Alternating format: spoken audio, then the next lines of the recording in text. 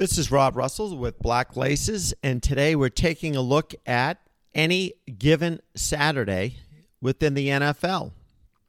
Jeff Saturday was a player of 13 years with the Colts, and Bill Cowher on CBS football, Sunday Football, said that it was a disgrace to coaching that Jeff Saturday was hired.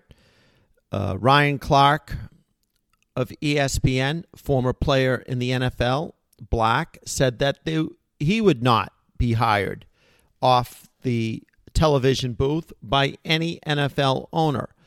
There was widespread condemnation from black coaches, and many of them thought that Eric Bieniemy of the Chiefs, Byron Leftwich of the Tampa Bay Buccaneers should not have been bypassed, or a Brian Flores.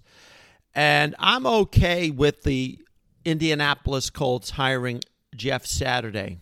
However, the criteria in which they hired him, I have a big problem. T.Y. Hilton, a former great Colt player, he's not in coaching, but was he given a shot? What about Dwight Freeney? Dwight Freeney was an unbelievable all-pro player.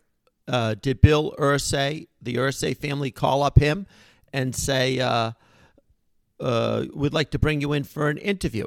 What about Edgar and James? What about Marvin Harrison or Reggie Wayne? Tremendous offensive players, and it's very ironic that the Colts have been staggering on the offensive side of the ball. They fired the offensive coordinator this year. Then they fired Frank Wright, who was obviously an NFL quarterback and offensive guru. So you look at it and you say, what's the goalpost? Where are the goalposts for becoming, if you're black, a head football coach in the National Football League? The New York Giants went 0 for 5 the last 10 years. They bypassed a Jimmy Caldwell for a Ben McAdoo, a Joe Judge. They bypassed a Brian Flores for a Brian Dable. He's 7-1. That's tremendous. Or a Pat Shermer. They bypassed so many black, qualified, proven coaches. So I look at the Colts situation and say, what was the applicant pool that the Irsay family was going after? No problem saying we want a former player. No problem. But just think about it. They didn't go and get Marvin Harrison. They did not go and get a Reggie Wayne, a Dwight Freeney, a T.Y. Hilton. They took the white, unproven player, former player, over the 4 black players I mentioned. So, again, it's not that they hired Jeff Saturday. It's what were the applicants what were they looking at when they hired Jeff Saturday? Oh, yeah, they sat around, they said, let's get a former player. I have no problem with that. He might connect with the locker room. No problem with that. But the problem arises when did they bring in Reggie Wayne, Marvin Harrison, if that is what you're looking for? Former players who happen to be in the Ring of Honor within the Colts organization. And so they picked Jeff Saturday. Well, let's look at how would you judge that Jeff Saturday is better than Marvin Harrison or T.Y. Hilton? We saw on Sunday the greatness of those players. We saw it. Jeff Saturday, I'm not so sure we saw greatness. We saw someone who was tenacious. So I look at the Colts and I say, hey, you've hired Tony Dungy.